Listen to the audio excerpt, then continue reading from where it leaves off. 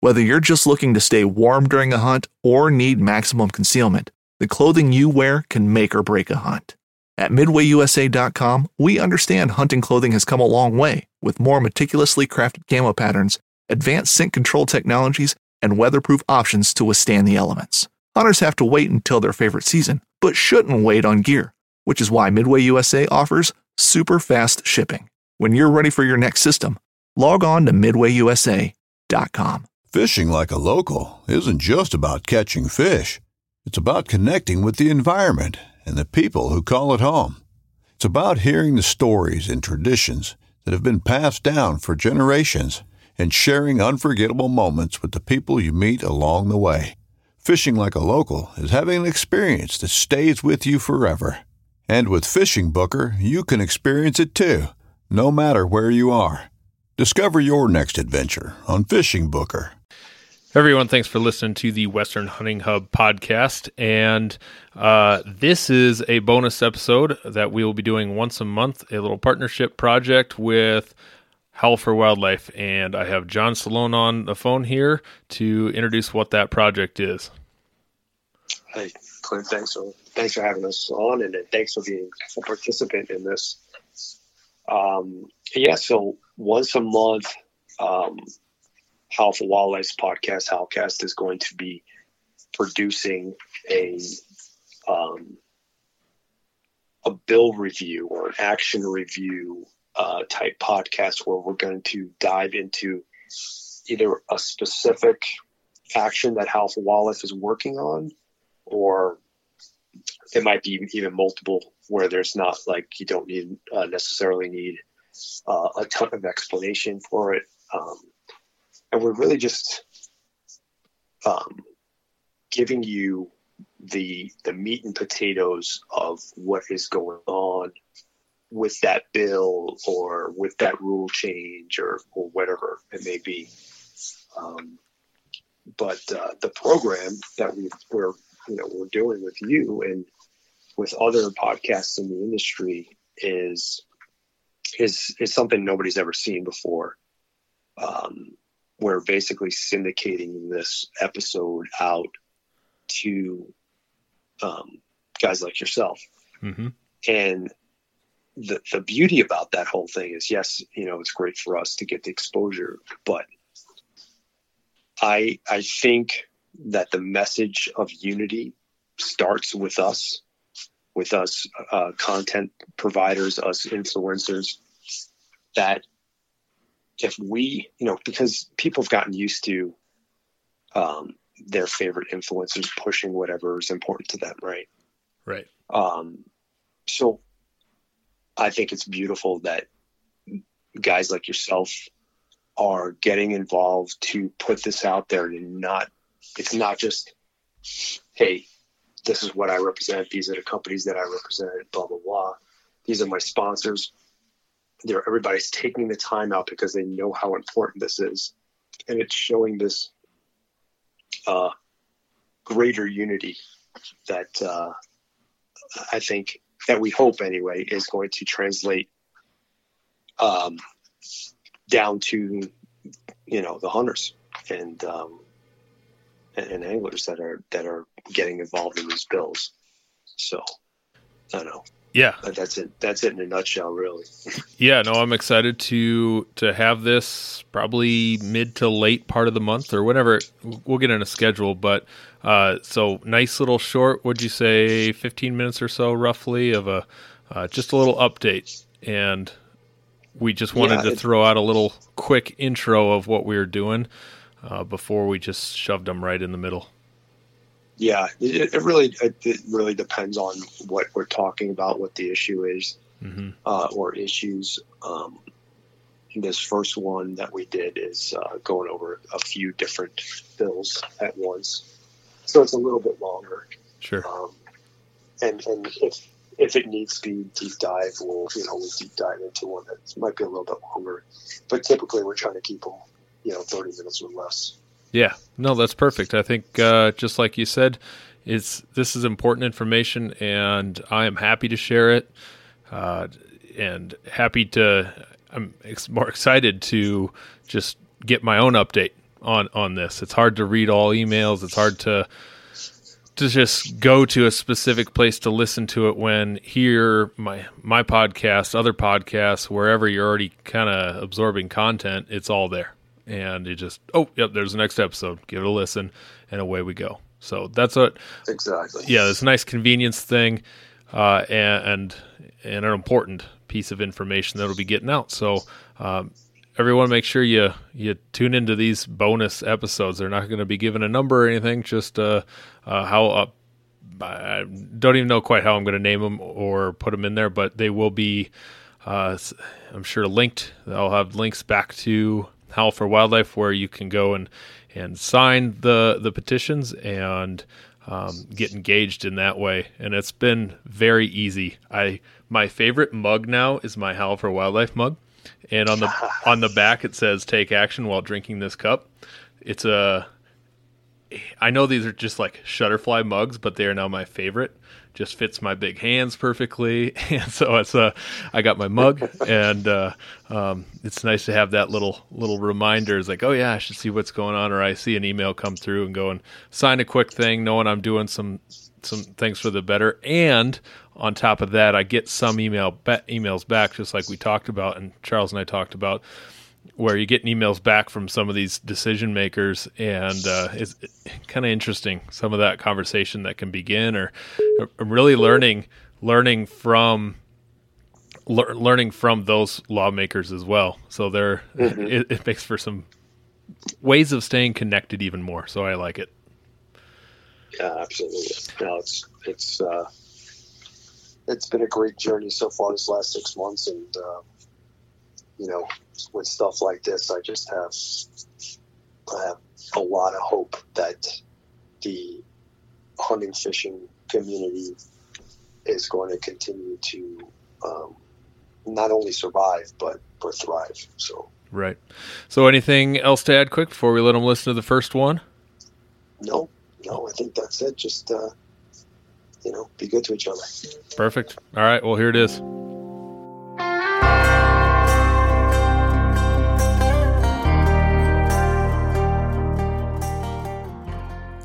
Hi, I'm John Stallone. Welcome to Howl for Wildlife's Conservation Corner. Your favorite host has stepped up to support your hunting and fishing heritage by agreeing to share our message on their platform. Each month, we will be releasing a show discussing the current issues surrounding hunting and fishing.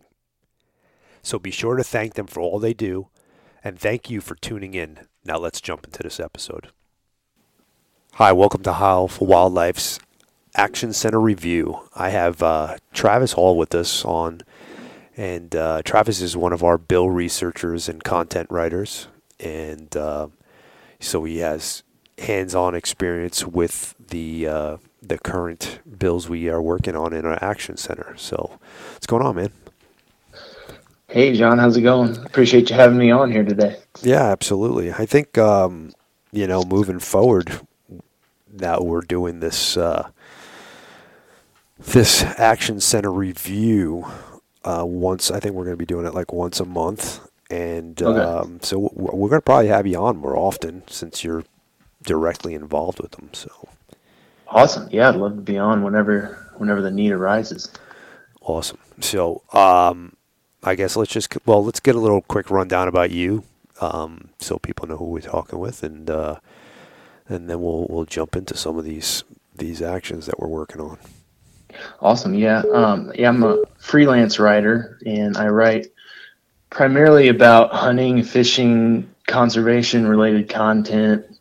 Obviously I write for you guys in the Action Center quite a bit here lately, and do a lot of writing for Meat Eater as well, and I've had a few articles in Field and Stream here lately, so I do that. And then I also report for some local publications. I'm based out of Montana, western Montana, so I'm writing about hunting and conservation for a few local outlets as well here. So awesome. Yeah. So we got a bunch of stuff going on still, which is crazy. I didn't think this late in the season we would have this many things going on, but typically bill season's like January through April. for the most part, and here we are, mid-June. Yeah. So let's talk about this. The North Carolina bear one. We'll start off with that, and if you could give us an overview of that bill, and then we'll kind of dive into it a little bit.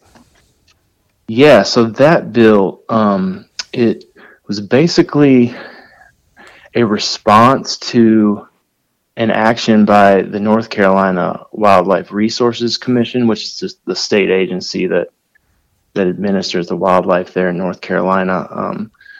But it's been several months now, but they have expanded, or they're attempting to expand their bear hunting opportunity in the western part of the state. Western North Carolina's mountainous terrain, quite a bit of public land, at least for Eastern standards. They've got about 1 million acres between the Pisgah and the Nantahala National Forest there. But the commission decided that because bear populations have been expanding, growing in North Carolina, they wanted to open up some opportunities in a few areas that had formerly been designated as sanctuaries.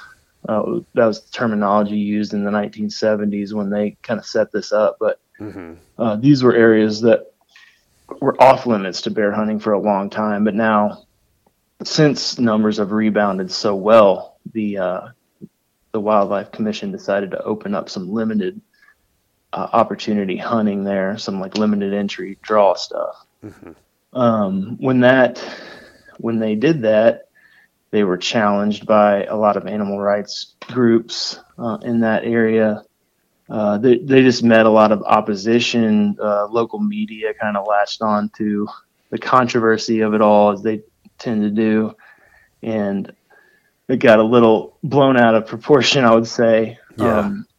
But it passed either way within the commission, and the rule should have gone into effect. But then it got challenged in the legislature by these same animal rights group. They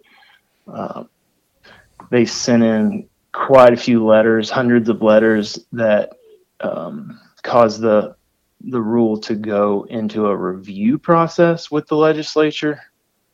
So then after that, a bill was introduced to kind of strike this rule down, but that's not a given yet. So they just have to kind of keep an eye on that one. Right. And so I noticed that I had read some articles about it that were basically, it was a lot of people were misunderstanding what was going on, and that's why they were so up in arms about it. Like, I think the word sanctuary was throwing people off, is that we were going to go, hunt in these like fenced off places and stuff like that. There was quite a bit of that I saw going around. Do you have the numbers of what the bear population was and what it's become in these areas? I don't have the numbers in front of me, but when I was reporting on this at the time, I talked to a bear biologist there, and she told me that, in the 1970s, they were dwindling. I mean, the black bear in North Carolina was all but gone from the area. And that's when they designated those sanctuaries. And like you said, that terminology is a little problematic now, because it makes people think of like a national park or somewhere that hunting should never be allowed. But when they designated them in the 70s, it was with the understanding that once these populations rebounded, there would be some hunting opportunity allowed. And that's where they're at now. And I don't have the exact numbers, but I've been told by bear biologists in the state that they're thriving. Bear numbers, particularly in the western part of the state. This was just designed to kind of address that and manage that population, because human bear conflict seems to be on the rise there, particularly near the Smoky Mountains. Yeah, I remember now. Don't quote me on the numbers, but from what I understood from what I was reading it went from like 5,000 animals in like the 90s to like 30,000 today. Mm-hmm. Like it's crazy exploded.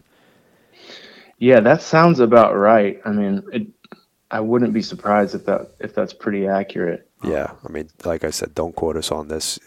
Look it up, but I know it's pretty darn close to those numbers. Something very, large gap between when the last time they did a survey or whatever in the 90s to the last survey. 2020, I think it was maybe. Yeah, but and I mean what they're proposing to do here is it's pretty limited, really. I mean they're just, I think it's like 3 or 4 of these. They're now calling them designated bear management areas. The commission officially changed that terminology away from sanctuaries, but I think they're only opening 3 or 4 of them for some pretty limited lottery hunts. Right. So it's not, they already have a very long-standing culture of bear hunting with hounds there in North Carolina. So they do a good job of managing their populations. I think they're just trying to stay on top of it as it continues to grow. Right. So basically, if they are, it doesn't sound like they are. It sounds like we're probably going to win this one here, but if we don't, there's definitely going to be more bear human interaction, because a lot of that sanctuary area or those designated bear areas are almost landlocked in a way with private lands. Right. So yeah. That's the thing. I mean, there is some public land opportunity in North Carolina, but historically bear hunters have seen their access to places that they used to hunt on private land. They've seen that access dwindle just in the face of development and a growing human population there. Which is pretty much the case everywhere. You can't escape that. God, it's so crazy. So let's talk about the next one here. It's that Utah's got something going on. I think that's the Houses Act, correct? Mm-hmm. Yeah. Yep. Yeah, that's Senator Mike Lee's Houses Act, which I guess was introduced to the Senate in April of this year. Okay. And if you could tell us what that's about. And yeah, basically that is a bill that he has put forth in the U.S. Senate that proposes to take some federally managed BLM land and free it up for purchase by state and local municipalities in Utah, where he's a senator in Utah. So it kind of focuses on Utah, but it wouldn't be exclusive to Utah. But it would basically make those lands affordable to the municipalities, which would then be required to sell that land to developers specifically for housing development. So that's federally managed BLM land across the West that would potentially become housing developments if this bill were to go through. Yeah. So, I know it sounds like it might be pretty obvious, but let's talk about how that affects us and maybe get into the long-term implications of that for wildlife.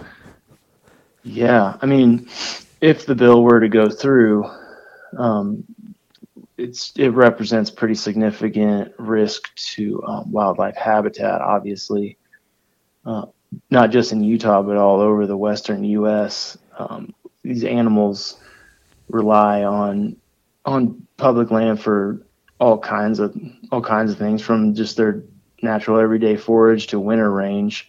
So once you start taking land out of out of public hands and putting housing developments on it, which this is what this bill proposes, then you obviously have that habitat loss that comes along with that kind of thing. And then there's a big loss of access for hunters and other outdoor recreators that have traditionally used this type of land. So it's kind of twofold between the habitat loss for our wildlife and our loss of traditional access to these lands. Yes. So, I mean, this is not just a Utah thing, right? So we could potentially, as hunters and sportsmen, are potentially lose thousands and thousands of acres that are open for us to hunt. Right. And yeah, I mean, sorry, go ahead. With that, obviously comes the ramifications for the wildlife using that landscape, because we already know, especially like mule deer are very affected by defragmentation of their landscape. Right. They're not as adaptable as the whitetail or whatever that'll sleep underneath your back deck because that's how they are. And right. Mule deer just don't do that. I mean, some of them do. Some of them kind of grown up that way, and you'll see that in like Estes Park area and stuff like that. But this is bad. This is a very, very, very bad bill. Like, if it goes through, I think this is definitely one that the troops need to rally behind. And I haven't really seen a lot of movement from us on it, to be honest with you. I know from Howl for Wildlife specifically. I'll pull that up right now. Midway USA brand product designers have one straightforward goal: develop high-quality, technically sound products and deliver them to customers at reasonable prices. If you are immersed in the shooting sports industry and pay close attention to every single detail, you know our products are built right and stand up to everyday use. Who has shooting mats and range bag systems to hunting clothing and just about everything for the outdoors? Log on and shop 24/7 with super fast shipping. MidwayUSA.com. This upcoming concert season will be all about the boots, and Tecovas is your stop for the best in Western style. Tecovas has seasonal and limited edition offerings this spring and summer, including men's and women's boots, apparel, hats, bags, and more.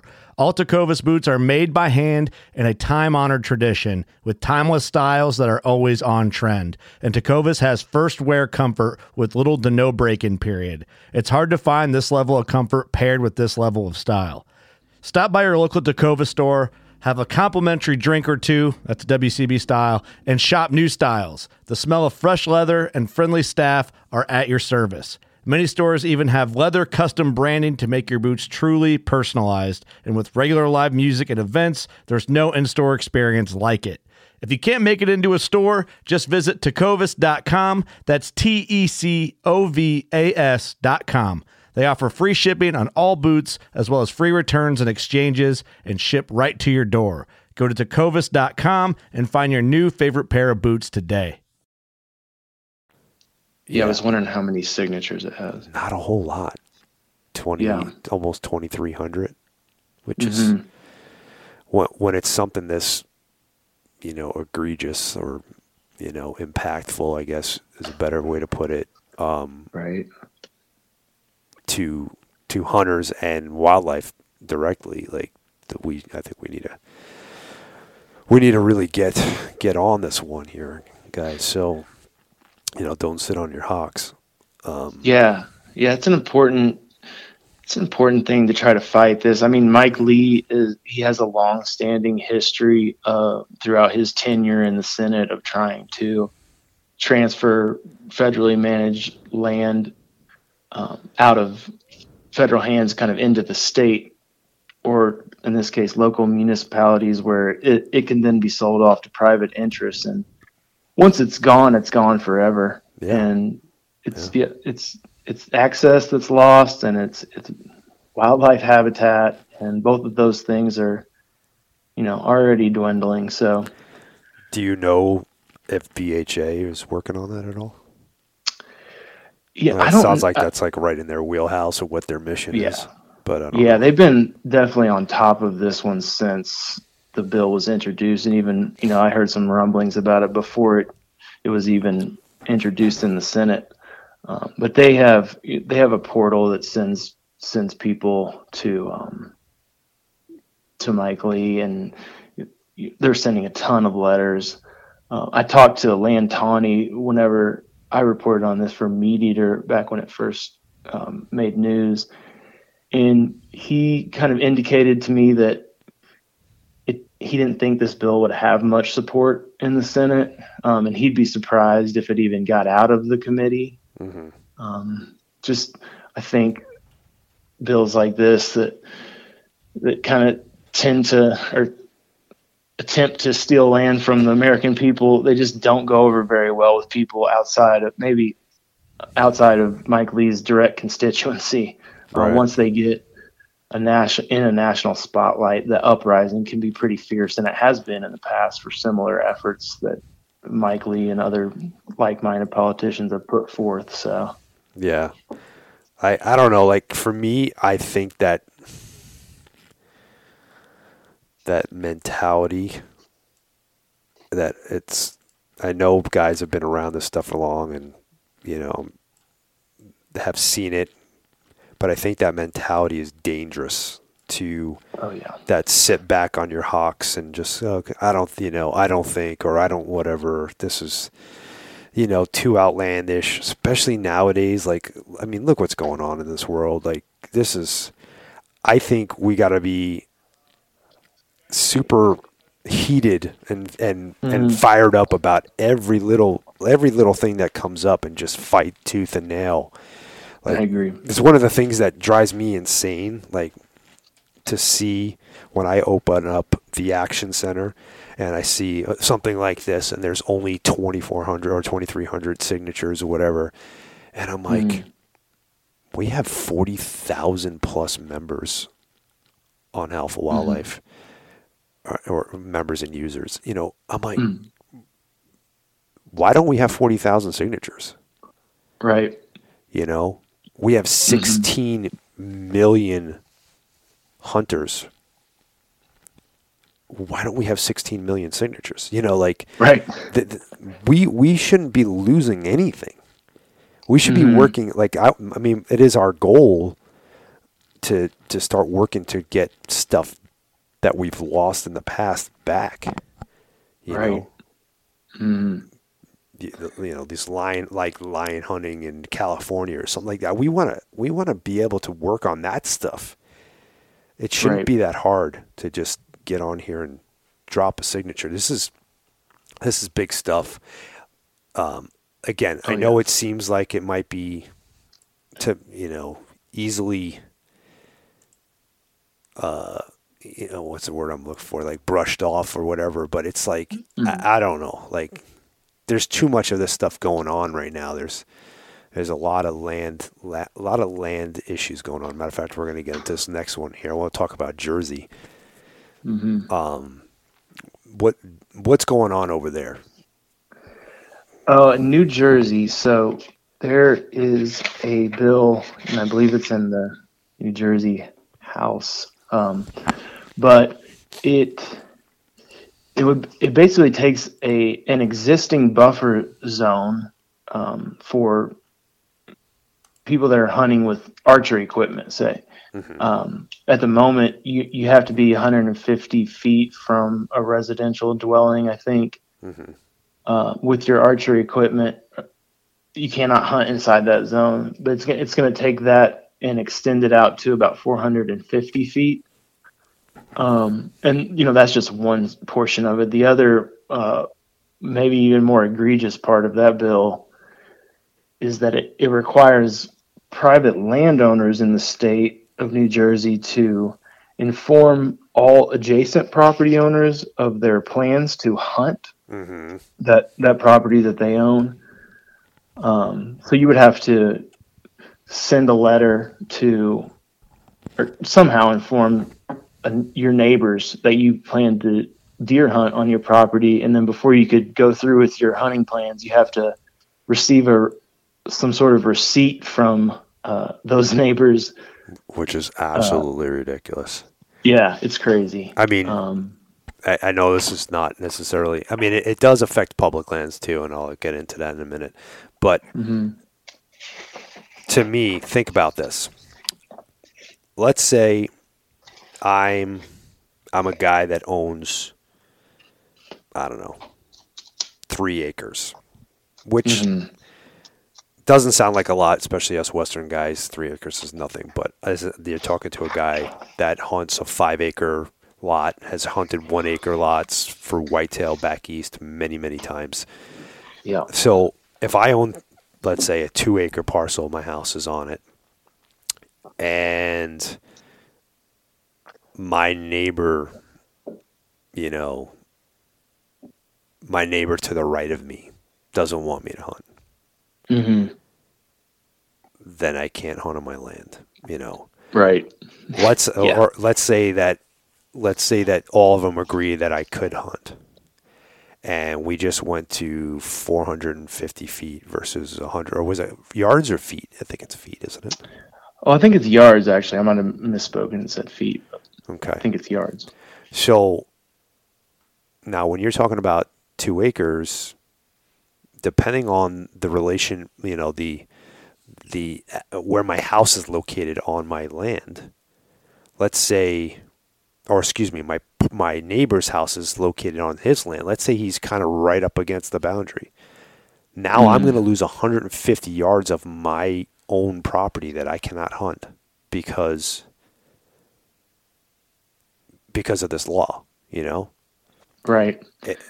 And it's, the same thing goes for public lands. Like back east or in Long Island where I hunt, there's these little tracts, of couple acres, several acres of land in between housing that have a crap ton of deer, lots of deer. Suffolk County, I'm going to bring up because I'm going to speak specifically to this because I know it well. Suffolk County. So you're originally from the Northeast. Correct. I've been living in Arizona since 1991, so I've been here for almost 31 years. In August it'll be 31 years. Yeah. So I'm pretty much a zonie. I've been in Arizona for way longer than I was in New York, but I go back, and my wife is from New York too. We go back every year, and I go hunting there almost every single year. So, and they got a lot of whitetails tons. in New Jersey and New York, right? Tons. Those states, those areas have like one of the highest, if not the highest in the country for deer vehicle collisions, nuisance problems with deer eating, landscaping, and tick problem like you wouldn't believe.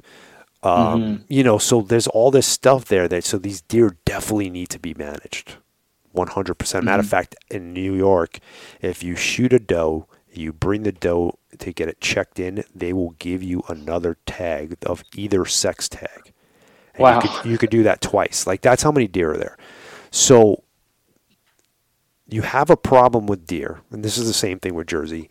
You have this issue, and you're effectively cutting off the main tool to managing this problem off at the knees by constantly whacking away at the ability to actually hunt. Right. The problem is in these suburban areas. You can't I could still go to, the national forest or go to a large tract that's, thousands of acres and go hunt, but that's not where the problem with the deer is. And that's not going to fix the problem that you're having. Right. So yeah, because whitetails, they like that edge habitat. They're on the edge of human occupation. That's kind of where they congregate. So they're taking away that opportunity to manage those populations. Yeah, exactly. So, and now this is one of the things that I've been trying to get people to understand. Going back to that little conversation we have, like, why don't we have 35,000 signatures, 40,000 signatures, is, you and me, we're out here in the West, you're in Montana, I'm here in Arizona. How does this affect us, right? People don't realize that if you lose if you lose hunters because they can no longer hunt in their state, your voice gets smaller and smaller and smaller, and eventually that's going to trickle back to you. It's going to come in the way of legal precedents. It's going to come in the fact that there's less money being put in the pot, so we all contribute into the same pot. You can't think of it as, you're not doing it as in a state level. You are at certain, tag sales or whatever, but when it comes to, Pittman Robinson and stuff like that, that is a large pot that the whole country puts into, and then it gets divvied up. Well, that pot keeps getting smaller. So people need to understand that we only exist because of that pot. Because without us, there would not be a mechanism to run conservation. And it's what protects us on a grander scale. That's why we're constantly dealing with the death by a million cuts, because they're chipping away at the edges all the time, because they can't do something like, oh, let's get rid of deer hunting, because but you start losing stuff like this, and people just don't want to deal with it. I can't even hunt on my own land. Why, that's what I got into bow hunting for. I'm not going to do this anymore. So now that guy's not buying bows, and he's not, so exactly. Yeah, it's a crazy thing. So I just kind of want to just keep hitting that home for people to understand that. Right. Yeah. It's, like you said, the death by 1,000 cuts strategy. That's their most successful. When I say they, I mean the organized animal rights activist coalition. That's their most successful route as far as limiting opportunities. And the more convoluted and hard to discern they can make these efforts, the better for them, because they kind of tend to go under the radar. Oh yeah. Whenever they don't cause a huge uprising. Yeah, like this thing. Well, this challenges private property rights and limits people's abilities to hunt on their own land. So it should cause a big uprising, but it is pretty convoluted in the language of the bill, just like most of these attacks tend to be. Yes, for sure. So I kind of left this one for last, and we might actually touch on another one that you looked into a little bit, but the New York has the lead ban bill. I want you to describe that, and then I kind of want to dive into, because at first it's like, okay, I mean, so we got to shoot copper bullets or whatever the case might be, but it's a little bit more complex. So so the lead bans get tricky because on first glance you tend to think, well, it's probably a good thing to limit lead on the landscape as much as possible through the use of lead ammunition. But it's kind of like anything else, in my opinion, and there are all kinds of opinions on lead. So, people go in all kinds of different directions on this, but it seems like it's better kind of governed by the wildlife agencies, the state wildlife agencies, and the scientists and biologists that work there. In my opinion, I think the lead bans should be, if they're going to be put in place at all, they should be put in place by those professionals. But this is one that's kind of like it would just be a legislative prohibition on almost all state-owned public land in New York, I think. It would just outlaw all lead ammo use on state-owned land and all the land within the water supply that feeds into the water supply of New York City. Right. A large sweeping ban on lead. And, what that does is it tends to keep people away from hunting and fishing. It works against new hunter recruitment efforts. Obviously, lead ammo is less expensive than some of the copper and other alternatives, but so it will weed out hunters, new hunters, and even existing hunters in New York. Yeah, and that goes back to what we were just talking about, the pot getting smaller. Right. The Pittman-Robertson dollars will continue to dwindle in the face of something like this. Yeah, and for those of you who are interested in it or not, on my personal podcast on Days in the Wild, I talked specifically about lead and lead poisoning, and I had a gentleman, Dr. Brosdale, on to talk about that, and it's pretty good. We're not going to get into that right now, but if you want to listen to that, there's a lot of research as to why and what and what not. So just take a look at that, and you'll kind of find out a little bit more about it.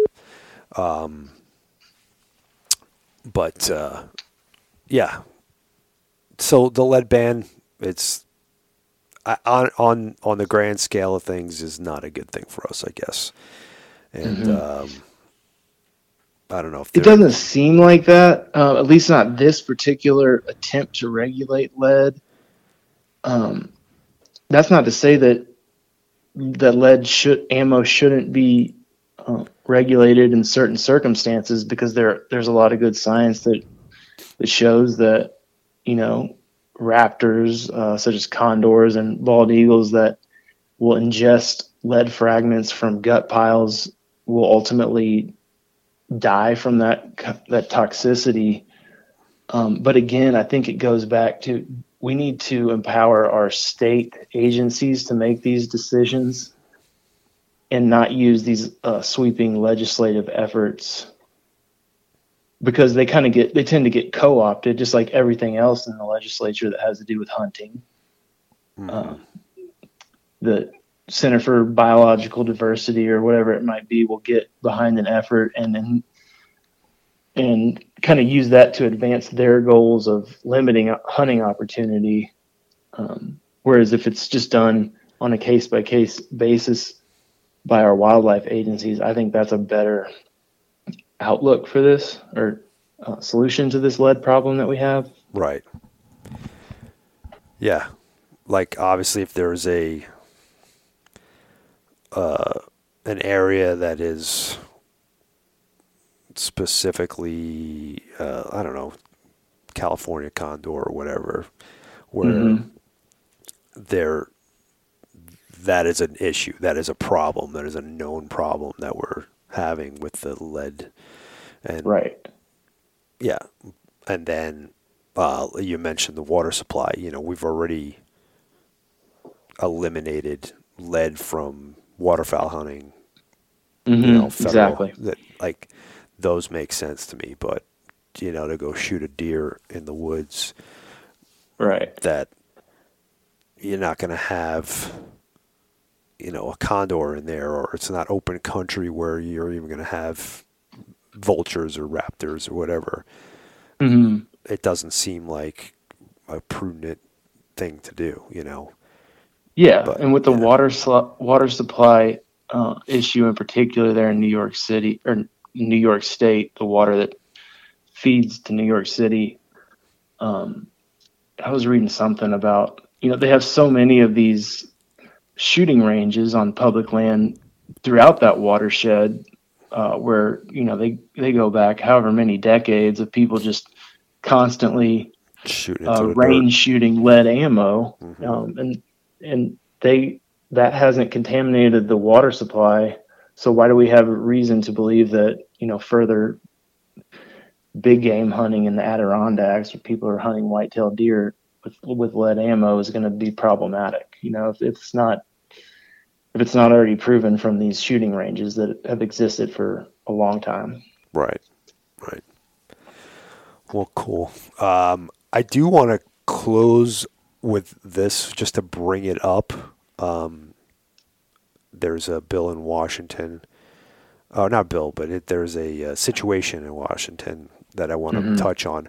I'm actually going to be doing a podcast with Bart George, who is the lion guy. We'll call him the lion guy in Washington. That will be specifically talking about this and have it really, flesh it out. But let's just give a quick overview. So there's a problem right now in Washington in the Blue Mountain elk herd, which used to be the largest single herd, I think, in the country. Oh, wow. I didn't know that. Yeah, I believe it was. And now is on the decline. Right. Drastically. Yep. And yeah, it seems that way. They have an ungulate herd there that they've been studying. The Washington Department of Fish and Wildlife has been studying pretty heavily over the last year, monitoring calf growth rate, I think. So they collared a whole bunch of calves and elk calves in that herd, and found that their predation rates are just kind of through the roof. Something crazy, like, I don't know, 80% or more of these calves had succumbed to some form of predation, and a pretty huge number, portion of that was attributed to mountain lion predation. Yeah, I got the exact numbers here. I think I just pulled it up. So, there is. Hold on a second here. Oh, I thought I had it right in front of me. I'm sorry, guys. Trying to find out how many they collared. I think they collared 125 animals. Yep. And 92 of them or something like that was, I don't have the numbers exactly, but I have 90, I want to say 92 of them were killed by predation. Or I'm sorry, there was only 9 alive or something like that. Yeah, I think that's what I'm saying. Yeah, 9 of them survived. 9 of them survived. Okay, and 77 of those deaths were directly related to mountain lions. Okay, yeah, I think what I have is 77 were as a result of some form of predation, but 55 deaths were attributed directly to cougars. Okay, yep, you're right. That's exactly it. Sorry, guys, we should have had our numbers. I wasn't prepared to talk about this one, but I know I wanted to touch on it real quick. And the rest were black bears, wolves, and even they determined that 1 or 2 of them were killed by bobcats too, right? Mm-hmm. Yeah, I think so. Yeah. So they got a big predator problem there. And right now there's a proposition to add an additional lion tag. And so, there's some people out there that think, well, that's just not going to do anything because we don't even meet the quota. But if you look at it from the standpoint that this is one of the things that we need to check, the box that we need to check, it's not going to hurt anything to be able to get another lion tag there. It's not going to hurt anyone. Heck, it might even help by putting some more money out there. Okay. Exactly. Are we going to be taking more lions if people get more tags? I don't know. Probably not. There's a couple of people that said, you might see 5 or 6 more lions taken out a year. Well, 5 or 6 more lions. If you do the math, let's say 6 lions times 52, that's 312 animals, ungulates that you just saved. That's not a small number, but but the whole premise behind it is you need to have more tags there. And let's say we put the more tags there and the, in 2 years, you relook at it and say, hey, well, listen, we still haven't met this objective. Now let's go to the next step. Let's allow hound hunting again, or let's allow, because you can't hound hunt there. Right. Yeah, it's been outlawed since the 90s, I think. Yeah, they followed suit with California. So, but it's like you can't make changes or you can't hope that everything's going to change in one shot. But if you do this, now you have something to point to. You're like, look, we even increased the line take. We're still not getting there. What can we do? What tool can we use? We know this is effective. Let's do that. Right. So you have to have those steps to point to, and I don't think people are understanding that. A lot of people with up in arms about it, saying, "Oh, this is just like a shell game. It's just going to make people feel like we're doing something and we're not doing anything with it," and yada yada yada. So, from my perspective, and Howl's perspective, this is just a necessary thing that we need to do to go to the next step. Right. So we're supporting it. It seems like they're in Washington. People are going to have to play the long game because that commission has some new appointees that, some people don't think are really soundly rooted in the North American model of wildlife conservation. So yeah, people are going to have to be willing to, like you said, just engage in this step. This is one step in the process. It's not going to be a viable solution for the predator problem that they have there. No. But it's participation, and it's an opportunity to engage and voice your opinion, I guess, if nothing else. Exactly. Well, awesome, man. I want to thank you for coming on and going through these with us. And we'll definitely we'll get you back on here and probably next month, and we'll talk about a few more other ones. Awesome, John. Well, I've enjoyed it. I appreciate you having me on. And I appreciate all the work you guys are doing and the opportunity to help craft some of these actions. No problem at all. Then thank you for your help on them. We need it. Yeah, absolutely. I'm glad to help. All right. Have a good one. All right. Have a good one. Bye-bye. This is God's country. You're listening to the Waypoint Podcast Network, brought to you in part by HuntStand, the #1 hunting and land management app.